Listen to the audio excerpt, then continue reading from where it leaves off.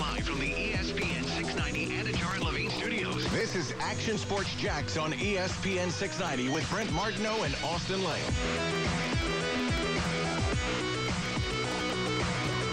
Hey, welcome in here on a Thursday edition of Action Sports Jax on ESPN 690. Brent Martineau, along with Austin Lane. We're live at String Sports Brewery here on a Thursday, as we always are, leading up to Jaguars All Access. That will come up at 7 o'clock. Shaq Griffin will join us ahead of the Buffalo Bills game this week. Oh, baby, I've been seeing some Bills fans around town already, Austin. Yeah. I mean, of course, there's plenty that live down here, too, you know.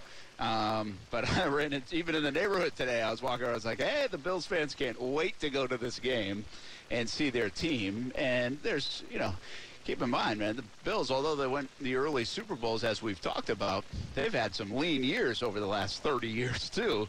And they're excited about this football team, as they should be, excited about their quarterback. And it's really weird. It's like they I was talking to a neighbor, Bills fan, came from up in that area, and they're going, and it's weird to be like a Bills fan and like know you're going to win on Sunday. You know, that was my impression. It was like, hey, this is going to be a blast. Like, we don't even have to worry about winning the game. We're just like going to have some fun going to see our team play, and we know we're going to win the game. It's just by a matter of how much. You know, it's like the Patriots fans have kind of had that for the last 20 years. Yeah. There are some teams like the Pittsburgh Steelers that kind of go into every game and kind of think that because they've won a lot. There are teams like that across the league, but I mean, it's not the Bills. You know, it's just kind of funny to see the Bills feel that way, especially coming in here to Jacksonville. I mean, I'm not going to lie. I felt that way week one against Houston when the Jaguars played them. I thought the Jaguars are going to win, so I think we all did. So I can't really relate to feeling like that because that was 1 week, and then obviously all that hype and motivation went away. But, yeah, I mean, you know, this team's obviously one of the best teams in the AFC, and they're playing a Jaguars team right now coming off of the worst loss, maybe the second worst loss of the season, depending how you put it.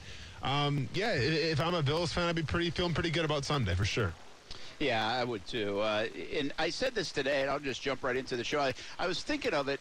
I do this final analysis thing for Jaguars.com, and I try to come up with, I mean, you could say the same thing every week, right? I mean, if the Jaguars rush for 200 yards, you know, or if Trevor Lawrence throws 4 touchdowns, the Jags will win. And we do this thing where it's like Jags win if, Bills win if, and what's going to happen in the game. And so it gets me thinking about, like, certain statistics and stuff. And one of them was turnovers, because I started to write it, and I was like, listen, I think this has to be one of the games. We know the Jags have really struggled this year in getting turnovers, and they've got 2 all year. That includes the preseason. I know we're not supposed to include the preseason, but it just exacerbates the point if you include now 10 games instead of the 7. But then it got me thinking. I was like, all right, I really feel like when you're an underdog like this and you're not very good and they are very good, well, you really have to have some things go your way. Like, you might have to have 3 or 4 turnovers. And then even if you have 1, now you're +2 or +3. So, like, you really have to get it going. And I mean, even if you look at Houston, right, they forced the Jags into 3 turnovers in that week 1 game. And that's probably why they won the game. So I went back and I looked up. The Brent Sports Bureau was at work this morning. And I had to go all the way. I was like, all right, let's go through every game. Let's go see. How many times? When can I get to a time where the Jags forced 3 turnovers in a game? And so you go through all last year. Not surprising, right? Because, I mean, they won 1 game. You're going to win more than 1 if you're forcing 3 turnovers in a game.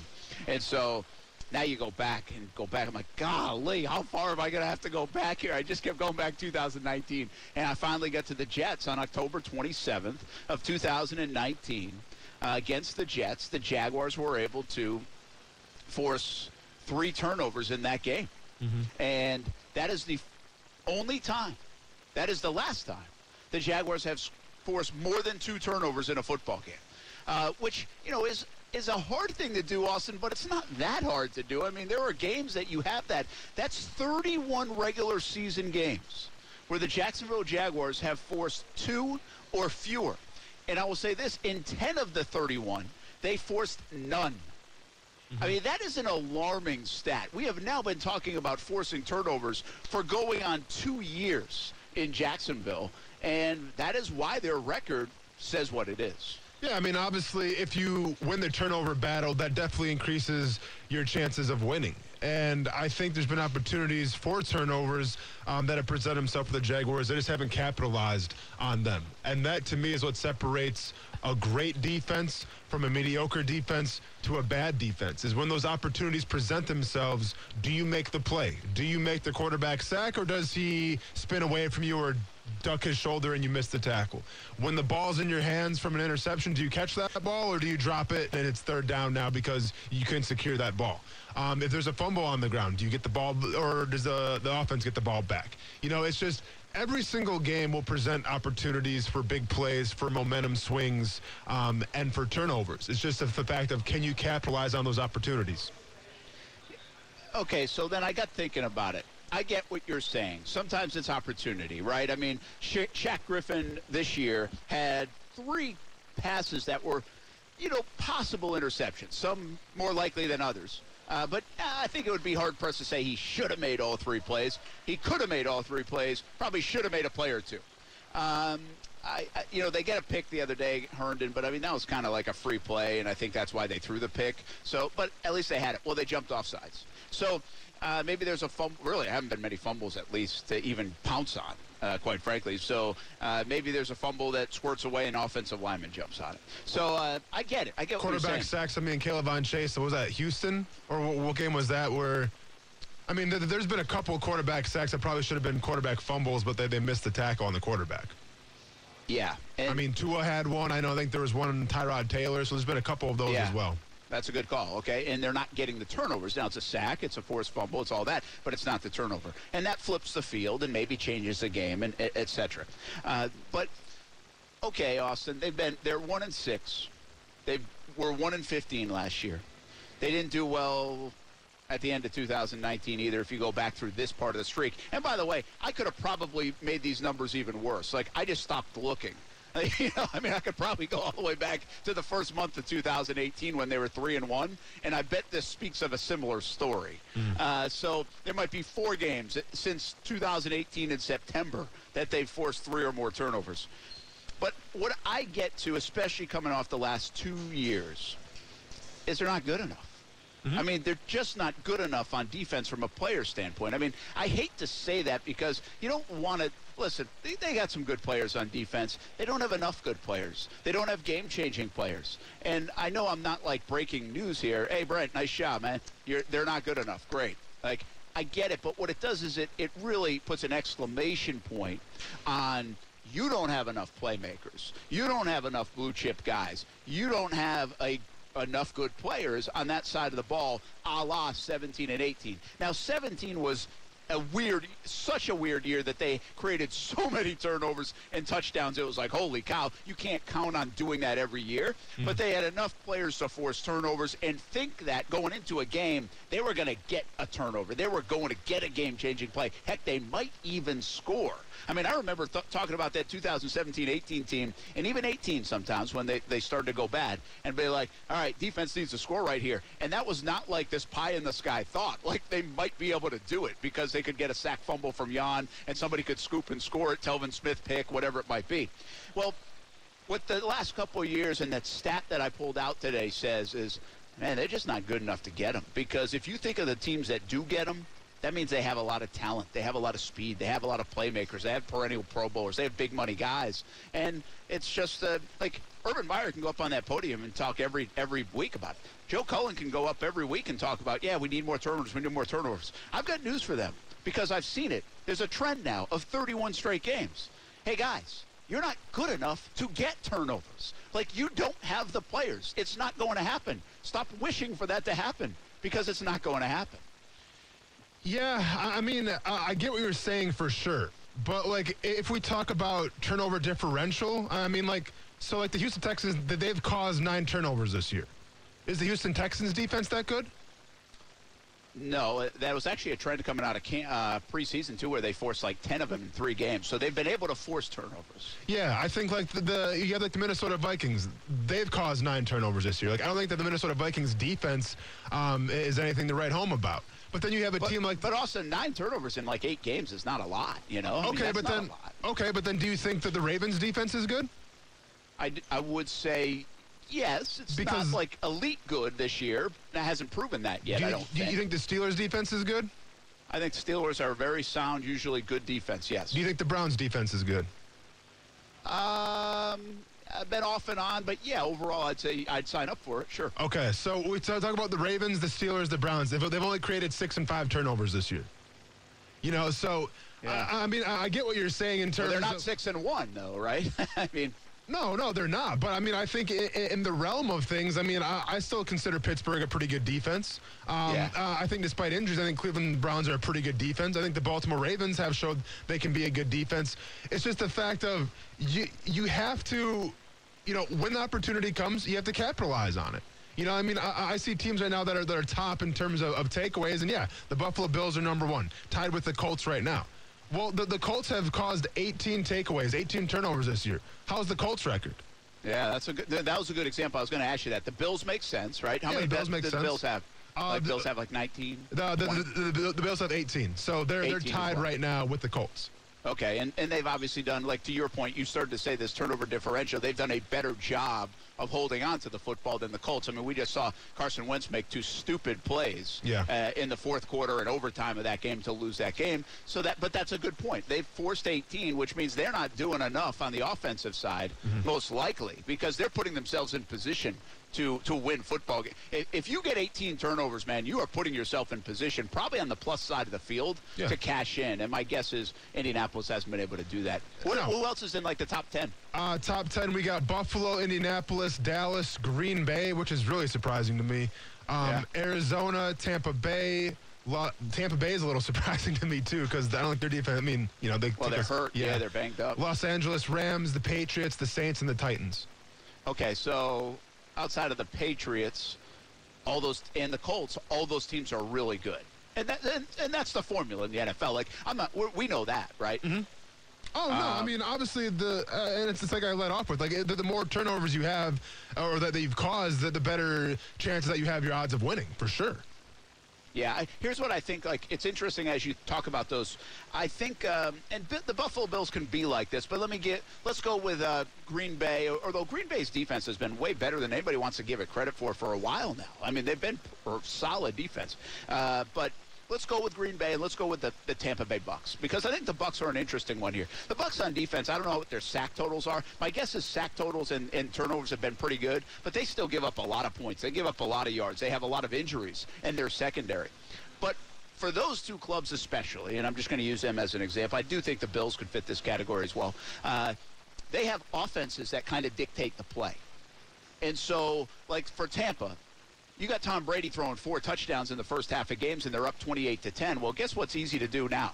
It's easy to play defense even if you're really not that good, right? Because teams are going to throw it 30 times in the second half. You're going to have more opportunities. And so I probably, like, Tampa feels like they might fall under a different umbrella than some of those teams. Like, Dallas has been ridiculous. I mean, Trevon Diggs alone has been ridiculous and changed who they are and why some of the reason that they have the record that they have. This Bills defense has been sound all around. And so people get it done in different ways. It is definitely part of the formula, though. And what is not part of the formula is having 2 turnovers and having no games over the last 31 that you've really put it together and they came in, bunches. You know what I never want to hear again? I never want to hear a coach tell me that they come in bunches, because I haven't seen it in 2.5 years around here. Well, no, I mean, and I hear you, but once again, I mean, the opportunities have been on the field. This team, for whatever reason, just hasn't capitalized. Because I compare it to the Houston Texans again. The Houston Texans are not a good football team. Their offense is not good. Their defense, I don't think, is that good either. But for some reason, they found a way to garner 9 turnovers, to cause 9 turnovers. The Jacksonville Jaguars have caused 2. Like, that shouldn't happen. That, like, I get sometimes like there's outliers and there's anomalies in these numbers, but to tell me that the Houston roster has been able to create 9 turnovers and Jacksonville's only been able to cause 2, like, that goes to show me that, yeah, maybe you're not getting opportunities, maybe your players aren't good enough, but that goes to show me more than anything is that when the opportunities present themselves, you aren't capitalizing on that. No, right. I'm not saying, I don't know if you address that in practice, if you work on tip drills in practice, if you have to work on getting the ball out, the strip sack drill. I don't know what you have to do, but I'm just saying that shouldn't be the situation. This is great. I love this conversation with you because I think you bring up a good point. I understand what you're saying. You should have more than that even if you're not that good, is what you're telling me. Absolutely. And I agree with that. I think they have had opportunities. Again, Shaq Griffin, who will have on Jaguars All Access, he could really be having a nice first half of the year if he had come up with 2 of those interceptions. He's already played pretty sound football overall for a guy they brought in on a team that's not very good, which is hard to play good football on a team that's not very good right now. So I get what you're saying. Let me. And here's the thing: we've been all over the coaching at times in the first 7 games of the year for the Jags. This is, to me, not a coaching thing. This is a player thing, a talent thing, and maybe even like a football IQ thing. I've questioned that on this football team, on this defense especially, Austin. So, I know they're practicing and preaching turnovers. Everybody in the NFL does that. Pop Warner coaches do it, high school coaches do it, college coaches do it, NFL coaches do it. They preach it, they practice it, they strip at the ball, they do the jugs machine, they do tip drills, they do all that stuff. They try to strip sack fumble. They teach that, they preach that. I get it. So where do you think, and you said it, okay, the Jags defense isn't all that talented. They're not that good, but they have had opportunities. So is it a little bit of misfortune? Is it they're not as fast? Maybe they're a step slow? Do you chalk it up to talent? Or do you bring into the equation what I think in sports is the immeasurable, and that's instinct and IQ, right? Some guys just have a nose for the football. You took Minkah Fitzpatrick. You think what Trevon Diggs right now is doing? That's kind of ridiculous to have as many picks as he has. You think of a guy like Tyrann Mathieu over the years. He's just had this instinct to go get the ball. And it's not because he runs a 4.2, 4.40. It's because he's got the IQ and instinct to do it. If I broke those categories, instinct, IQ is one, talent is another, speed is another, and just luck versus unluck is another.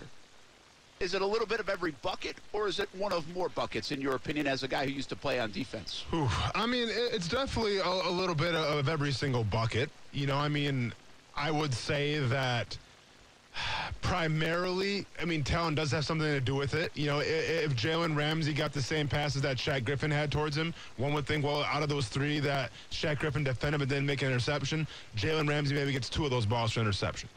So obviously talent is definitely a factor. The more talented guys you have on your defense, the more the odds go up that you can create turnovers. But it's also, to me, it's all about execution.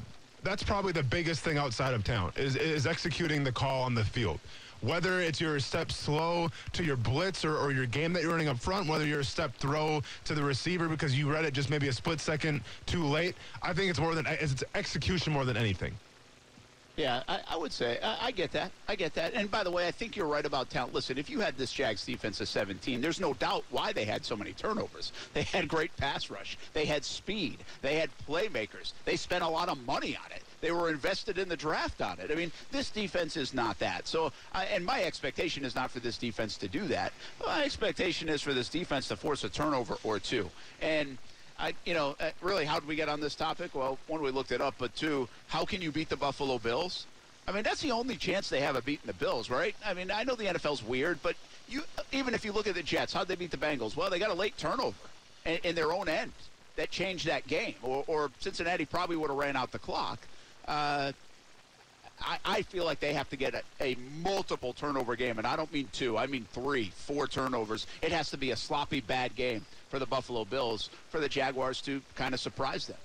Yeah, I think if we're talking about the Jaguars defense, what you have to do against Buffalo, if you watched any Buffalo Bills games this year, they're a pass-first team, even though they don't want to be.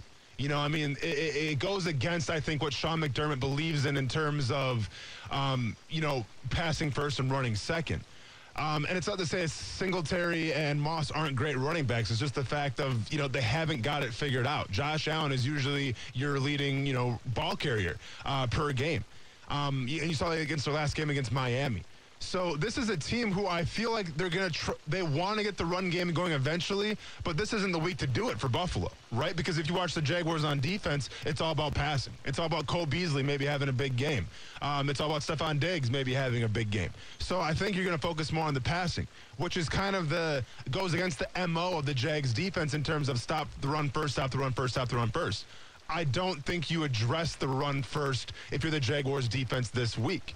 I think you come up with a game plan that's a little more tailored to like a guy like Patrick Mahomes, or a quarterback who you're worried about his arm. I'm worried about Josh Allen's arm right now. I'm not necessarily worried about Devin Singletary and Zach Moss, not as much as I'm worried about Cole Beasley and Stephon Diggs. So if I'm trying to beat the Buffalo Bills, I show a new wrinkle on defense. I sometimes maybe only rush 3 guys, and that's going to fall on a lot of people saying, well, why would you do that? Because you can't get home to rush the passer. I understand that. But let's see what Josh Allen looks like if you drop back in zone coverage and all of a sudden things are taken away from him. How does he respond to that? And I think on offense, yeah, I mean, we'll see if James Robinson's good to go. Do we have word on that yet? Nah, I mean, I don't think we'll know more until tomorrow, probably. Yeah, so we have no idea about James Robinson yet. This is a defense that's one of the best defenses in the entire league. So if you have James Robinson, that's a plus because you got to slow this game down. You don't want to get into a track meet with the Buffalo Bills. If you can control the clock, slow the game down with James Robinson. If he's playing, providing, or else Carlos Hyde's got to step up, you got a better chance of winning as well. Yeah, as you say that, actually, Jags injury report just came to my phone. So let me give you an update. James Robinson did not practice yesterday or today. That does not mean he can't play. But I do think if you kind of read the tea leaves on this, I think it's unlikely he will play. I don't think they want to do something that might put him out for the next 9 games after this. So I'm betting against James Robinson playing, although that's not the official word yet. Jags overall after that have been pretty healthy with the guys on the injury report. Hey, we'll be back String Sports Brewery here in Springfield on a Thursday. Action Sports Jax on ESPN 690. Hey, Austin and Casey, I invite you to do one thing if you haven't done it yet. Just take a look at the leaderboard at the Mayakoba Classic. Enjoy yourself during the break while you do that. We'll be back on ESPN 690. How's Fowler doing? Check it out, Casey. Hey, I looked at it. My guy's -4 through 9, so cool yourself, Brent. We got a long way to go. How is Fowler doing? Nobody knows. I just asked you to check. That's it. That's all I said. We'll be back on ESPN 690. I mean, usually it's right away. If you're in a situation where you can, it's addressing that right away so it doesn't come up again in that situation. Just got to get on the same page, and stuff like that can't happen between quarterback, receiver, tight ends, whoever it is. We just all have to be on the same page. You know, it's one thing. People are going to make plays, and you tip your hat to that, but as far as just not thinking and being on the same page, we can't have that. So just correcting that right when you see it, and we all got stuff to work on. Like, I got to work on my accuracy. I wasn't very accurate last week, and so that's something going forward I got to get better at and give my guys more chances to get their hands on the ball and run after the catch. So we're working. That is Trevor Lawrence, Jaguars quarterback. It's a big test for him. Obviously, I think it's the biggest test of the year. For Trevor Lawrence. On paper, it would be. It's the Buffalo Bills. So it'd be nice to kind of see him perform well and bounce back. He looked, the only word I keep running into is out of sync. He just looked out of sync. I think Urban Meyer asked him the question the other day, and I think he answered it right, and it makes sense. Like, listen, if everybody else is not performing and grading out very well around you, there's a good chance at the quarterback position you're probably not going to grade out very well. No, for sure. And and it did look like that. So this wasn't like this, oh my gosh, Lawrence was so bad. I just thought with everything else going bad, he was too. I've seen this team had some bad plays, and I still am able to say, wow, Lawrence, though, I still saw some things. He's overcoming some of that. It was just an off day for everybody against the Seattle Seahawks, including the young quarterback. This could do a lot. Listen, this could be a big game, Austin. I mean, let's be real about this. If he struggles against top defense in the NFL, we assume the team is going to struggle against a very good team. And now you have 2 straight weeks of not great play on the offense or by the rookie quarterback. Now you start wondering, okay, is he kind of in a little bit of a funk? Yeah. Or does he play well? And then you're like, hey, man, that's impressive, right? I mean, he bounces back, and, yeah, they win, they lose the game, but hopefully they win. But he plays really well against the number 1 defense in the league and kind of shows his stuff a little bit. So this could be a big game for Trevor Lawrence just from at least the next few weeks from a narrative standpoint. No, it's gonna be a huge game, and it's gonna be a huge test. Obviously, playing this defense in the Buffalo Bills. It's interesting because when you break down the Buffalo defense, a 3-4. But like to me, what sets Buffalo apart from a lot of teams that run the scheme that they do is that they don't need to blitz because they have 4 capable, rushers that can get to the quarterback without blitzing. And we've seen early on, and I'm reminded of, like, you know, I think Cincinnati stands out a little bit. You know, Houston stood out a little bit. You know, when you blitz Trevor Lawrence, he had problems in the beginning. Then he comes out in the Miami game, and he took care of the blitz pretty well. So now Trevor Lawrence is going to face a team that isn't going to be blitzing. But they're still going to get home, you know, rushing the quarterback, obviously. So I'm very curious to see how Trevor Lawrence handles, you know, not having to really call out, well, who's dropping back into coverage, who's blitzing. Like, he's going to know all of that stuff. It's going to be recognize what kind of coverage they're in and try to find the open man now. And obviously the offensive line has to do their job and block up front as well. But I'm very interested to see, you know, not a very blitz-heavy team, the Buffalo Bills, how Trevor Lawrence plays against these guys. Yeah, that's. I guess if you are who you are, a good sound defense. They can make plays. They're pretty steady on all three levels. They can get a push up front, but they don't need to blitz to create it. I still think that kind of favors, like, when you kind of know what a team's going to do, I think that favors a young quarterback. Would you agree? I mean, yeah, he still has to make the right decisions, right? So pending that he can make those right decisions, and yeah, it definitely favors him because hopefully he'll have a little more time, you know, if they aren't blitzing, but that falls offensive line as well. So to Trevor Lawrence, it comes down to making the proper read and recognizing the coverage right away. Yeah, and again, it's worth noting, I don't think last week was just guys that weren't making plays. I think it was a little bit of everything. I think Trevor looked out of sync. I think he had trouble at times getting them lined up. I think he saw some new things on defense. I don't know for sure, but I think he probably did. I think then you add in poor offensive line play, drops on 3rd and 2, drops on 3rd and 16, you know, just some of that. No running back, you know, yeah, which is pretty significant. And I hate to give this team too many excuses. I mean, you could make them for days. I do think it's tough when you have a guy like James Robinson, who you really come out of the bye week and most likely want to get the ball to even more. And so he's heavily involved in this game plan, is my guess. And then he carries it 4 or 5 times, and then he's out of the game. That really is tough on the fly to replace. And everything you thought you were going to do, now it's really thrown out of whack. And then on top of that, they get up 14-0 or whatever it might be. So, like, you can see where it snowballs. A little bit for the Jags because they need to rely on Robinson. They need to build around Robinson, and he is such a big part of the offense. But I just think the guys have to make better plays. I mean, they just can't drop 3rd and 2. You can't drop it when it's in your hands. I really credit Marvin Jones. If you go back to the Miami game, there were plays that were tough plays, and he went up and got them, Austin. Like, he made those plays. Now, I think Laviska dropped a couple, and they weren't, like, right in his hands, but they were plays that he should have caught. But Marvin Jones, in my opinion, that day, I remember raving about him coming out of that game, in part because he had some, like, 50-50 type balls that he caught. And he hung on to, and he made good throws look really good because it was completed. Well, they need more of that, and Laviska's got to start doing that. Dan Arnold has to do it. Marvin has to do it. You know, you name it. They have to do it. They've got to help the kid out and just look better all around as an offense. Yeah, I mean, this is kind of mirrors Justin Herbert, what he had to go through when he had a guy in Austin Eckler who, you know, is a pretty respectable running back and was kind of the heart and soul of that Chargers team last year. You know, he goes out, I think it was week 10, but I mean, he was hurt, you know, throughout the season as well. He'd come in and out sparingly. So once they lost Eckler, then it was more on Justin Herbert to try to rally the team and elevate the team. Now, it helps when you had guys that, you know, like Keenan Allen, Hunter Henry and everything, but that went to show you just the power of the quarterback position and being a young guy, you can still elevate your team.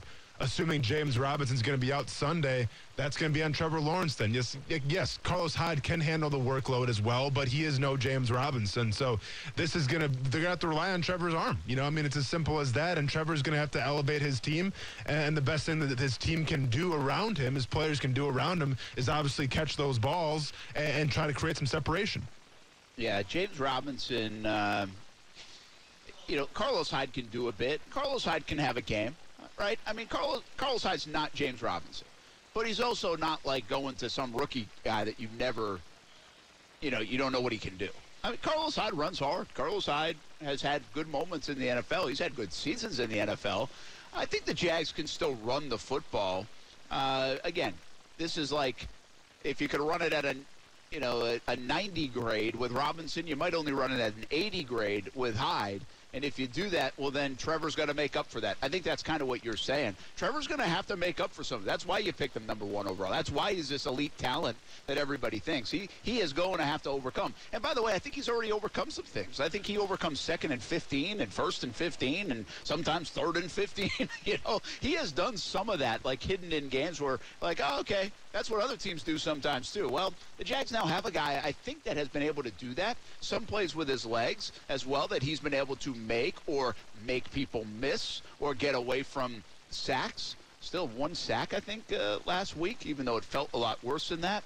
So I think that's what you're talking about, Austin. He's going to have to elevate his game a little bit. And by the way, even if James Robinson was playing, he's probably got to elevate his game because he's going against the top defense in the NFL. Yeah, if I'm talking about, Carlos, like when James Robinson came in and they started giving him the ball more, he elevated the team.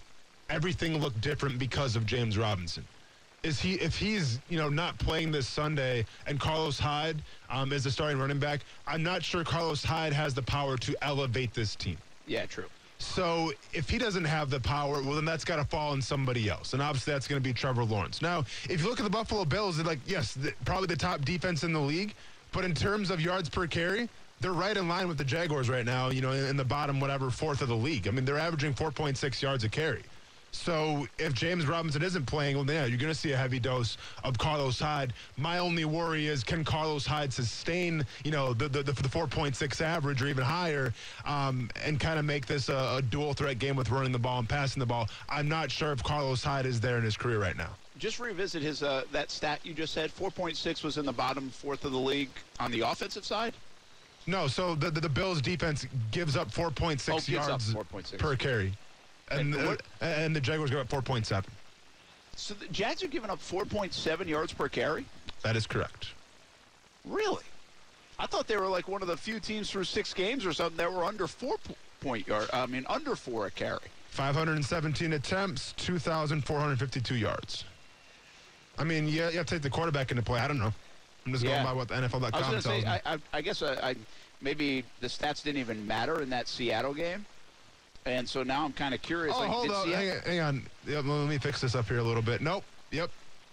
Is that right? Nope, that's not right. Hold on. Let me fix it. Okay, so, sorry. The Bills give up 4 yards per carry, and the Jaguars right now are at 3.7. My bad. Okay. There we go. Okay, because it's really the one stat the Jags have been very good at. Yes, there we go. To 3.7.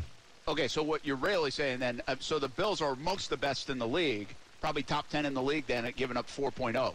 Yeah, they're tied.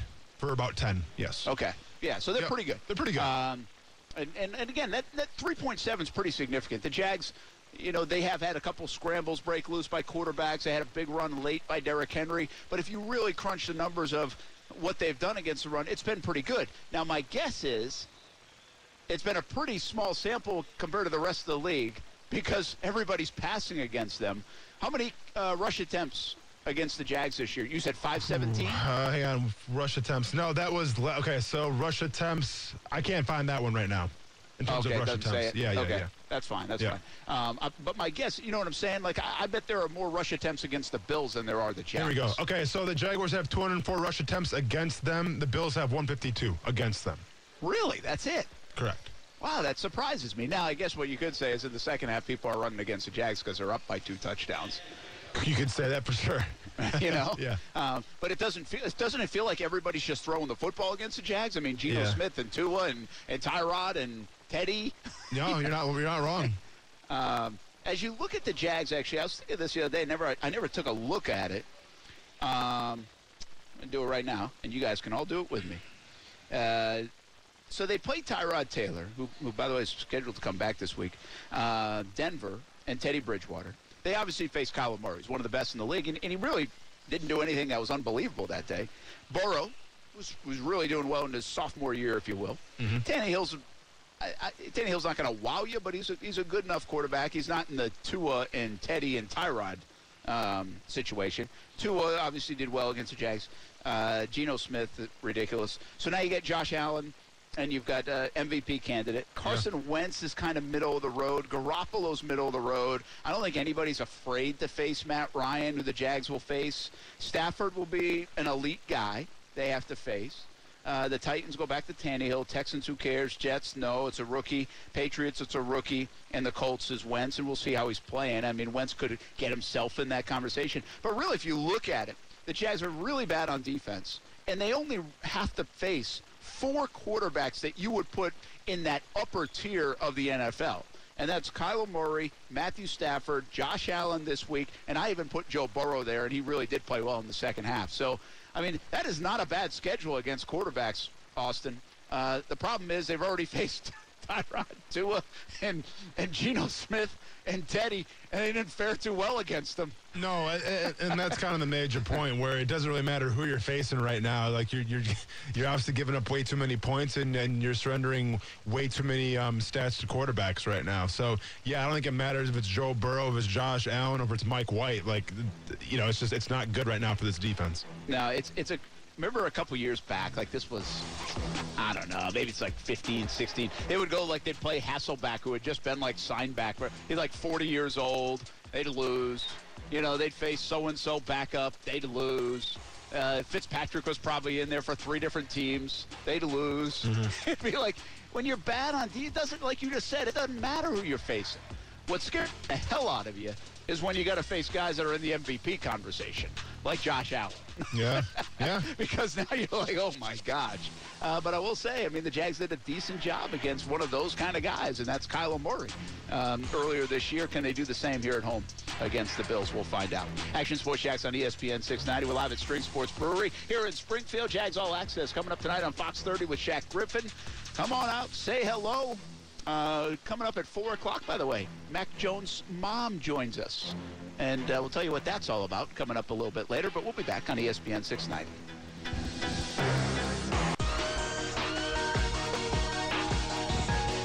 Not really. I think, he's a young quarterback that at times, at times he looks like a 10-year vet, and other times he doesn't. And I've always said this about a quarterback is when he has a great day, I got a feeling when I give you the grades of everyone else, they played really good. When a quarterback struggle, if I give you the grades, the guys around him, he's a product of those around him. And we didn't play very good on offense, certainly. You take about the steady improvement, and all of a sudden you did this. Got to get it back. Well, that's kind of what I was talking about. There's a quote right there from Urban Meyer this week about the quarterback play and Trevor Lawrence. I think that's cool, right? I mean, sometimes he looks like a 10-year vet, sometimes he looks like a rookie. I think that's bound to happen. You find consistency somewhere in there. He had a nice 3-week stretch. Can he get back to that rather than have a couple bad games? That's why I think there's some significance in this game against Buffalo and how he looks and how he plays. Brett Martineau live at String Sports Brewery, Austin Lane, Casey Kurtz here on a Thursday. We'll pick the Thursday night game in just a little bit. Let's get Steven on the line. He's been hanging around. I think wants to talk Bills defense. What's happening? Hey, guys. How you doing today? Good. I got a question for you, Austin. I got to answer. Okay. I have concerns. Mind you, the O-line was played bad last week, and they've been decent during the season. My concern is with one of the top guys and somebody you liked in the draft, Greg Rousseau. Yeah. He's been just a monster lately. And my concern is with Jawan Taylor, because normally he lines up on the right side. And, also you got Carlos Basham, another top pass rusher in the draft. My concerns are just what do you think they should do with that monster? Are you talking about with Gregory Rousseau? Okay. All right, yeah, thank you, Steven. Okay, so, yeah, when we talk about the Buffalo Bills, like I was saying, you're not going to see a lot of blitzing. So if I'm the defensive coordinator of the Bills, I go, where are the Jaguars most vulnerable? And right now I would say it is from Jawan Taylor's side. Now, to be fair, if you watch that Seahawks game, it was from all over the place. But if I give, and whether I'm not sure if Jerry Hughes is playing yet or not. If Hughes is playing or if Rousseau is playing, whoever the game caller is, whoever the leader of this defensive line is, I give them free reign. I give them the J.J. Watt treatment and say, when it's 3rd and long, you go wherever you want, and then we're going to fit off you. And that's what I would do. So I'm not sure who's quite playing yet, what this defensive line is going to look like. They had some guys on the injury report. I don't know who's going to be out, who's going to be in, but they do have depth as well. So if I'm the Jaguars of how do I stop that, Dan Arnold's the guy that's kind of come in and filled the role now as a tight end. You got to chip with Dan Arnold. Almost every single play if it's going to be longer than 3rd and 5. Because when it's a pass rush situation, it's going to be a pass situation. and the Bills can kind of pin their ears back a little bit, yeah, I'm not confident right now with just Juwan Taylor by himself one-on-one against a guy like Rousseau. So I'm going to use Dan Arnold. I'm going to use a slot receiver, whatever the case may be, and I'm chipping until the cows come home. All right, thanks, Stephen. Appreciate it. Let's welcome in Action Sports Shack Stuart Weber right now, and back from Seattle, London, everywhere in between, and off to some high school football tonight. Weber, we have some Thursday night high school football because of the weather that may be heading into town tomorrow. Hopefully, we also have Friday night high school football. Of course, some teams are getting a little jump on it just because they feel like the rain's going to be bad, and, well, I certainly hope it's not. But, yeah, a few games on the schedule tonight. And a few on the Friday night schedule that we're really keeping an eye on. This is the final week of the regular season, so teams are fighting it out for those last RPI spots, those last kind of at-large bids. And we've got some teams on both sides of the bubble that will be very interested in their games on Friday night. But you mentioned tonight we got Fletcher and Mandarin. Fletcher's already in, so this is just kind of a last tune-up before the postseason starts for them. First Coast and Sandalwood as well, and Westside and Nice. Nice, one of those teams that's on the right side of the bubble right now and hoping to get another victory as they take on the Wolverines. All right, week 11 of the regular season, which means this is it. Then we go to the postseason. But the RPI stuff, Weber, has been pretty fun because it makes these games still have a lot of value. Yeah, in the past, you had times when it was just a winner and a district runner-up. Well, some districts are obviously a little stronger than other districts. And so this really opens it up to, all right, we're going to get 4 district champs for the higher classifications. Those games will definitely matter. And then we're going to take the next best 4 in those districts. So it doesn't matter if you're in a really strong district or in a weaker one. It depends on who you played, both in your district games and out of district. So it really encourages teams to schedule tough and to play some really good teams over the course of the season. And we see that with some of our schools that are, right on the cusp of hopefully making it in. The funny part is for our area, we've got a couple teams in our viewing area that are done. So their season is over. However, they have to wait and watch all these games on Friday night to kind of see what happens. Perfect example of that is Terry Parker. The Braves are in the 8th and final spot in their region in 5A. And they just have to kind of sit there and see what happens and hope everything still works out okay when it comes to the selection show on Sunday afternoon. Yeah, and the numbers. So that's coming up on Sunday afternoon. So big week of the Blitz Scoreboard show tomorrow night, 9 o'clock until 10:30 on ESPN 6. The social media platforms. If you haven't caught it yet, we really encourage you to try it out. It's fun. We'll show you late games. We'll be at Fleming Island and Oakleaf. That's usually a good one. We'll have some live action from that game in Clay County. We'll have Committed to the Uncommitted presented by Baker Sports. We appreciate the University of North Florida Ospreys for their support of the Blitz Scoreboard show. And then, of course, we have the Friday Night Blitz coming up on the TV side. Half-hour edition is back now that the World Series is in the books. 10:30 on Fox 30, 11:20 on CBS 47, Fox 30. Hey, Weber, if Austin Lane coached high school, 1, would he be any good? And 2, would he let us into the locker room for his pregame speech? I think he would be good. I believe he has the skills, and he's certainly developed the skills from his work at the MMA gym as far as teaching, because you do a lot of teaching there with the younger ones. So with the youth. I feel like that patience that you've gained from doing that would certainly help with the high school kids. And I guess you would just yell at them, be 6'6". Yeah. But I guess that wouldn't really work as well for the high school kids. And yes, I believe we'd be allowed in the locker room. Ooh, no, I don't think we'd be able to use it. 1 for 2. All of it would be entirely redacted. You went 1 for 2. We'd be allowed what in, kind but of we offense wouldn't you use running? any of it because it would just be cursing all the time. That's a good point. So we have some of those, by the way, coaches who let us in, and then afterwards I'm just like, sorry, coach, I can't use any of it. But I do appreciate you letting us in. Thank you for the. What kind of offense you running, Austin? Crossbuck. Crossbuck Okay. all day, baby. It's Fired halfway through the year. We'll see. When we're winning championships, come back and talk to me. When we have Derrick Henry lights all over the field, then come back and talk to me. All right. Thanks for stopping up, Weber. High school football tonight. We'll have it on CBS 47 and Fox 30. And again, a big night tomorrow on ESPN 690 and Fox 30 and CBS 47 with the Blitz. We'll be back from Spring Sports Brewery. Mac Jones and Trevor Lawrence teaming up together. We'll tell you what it's all about coming up on ESPN 690.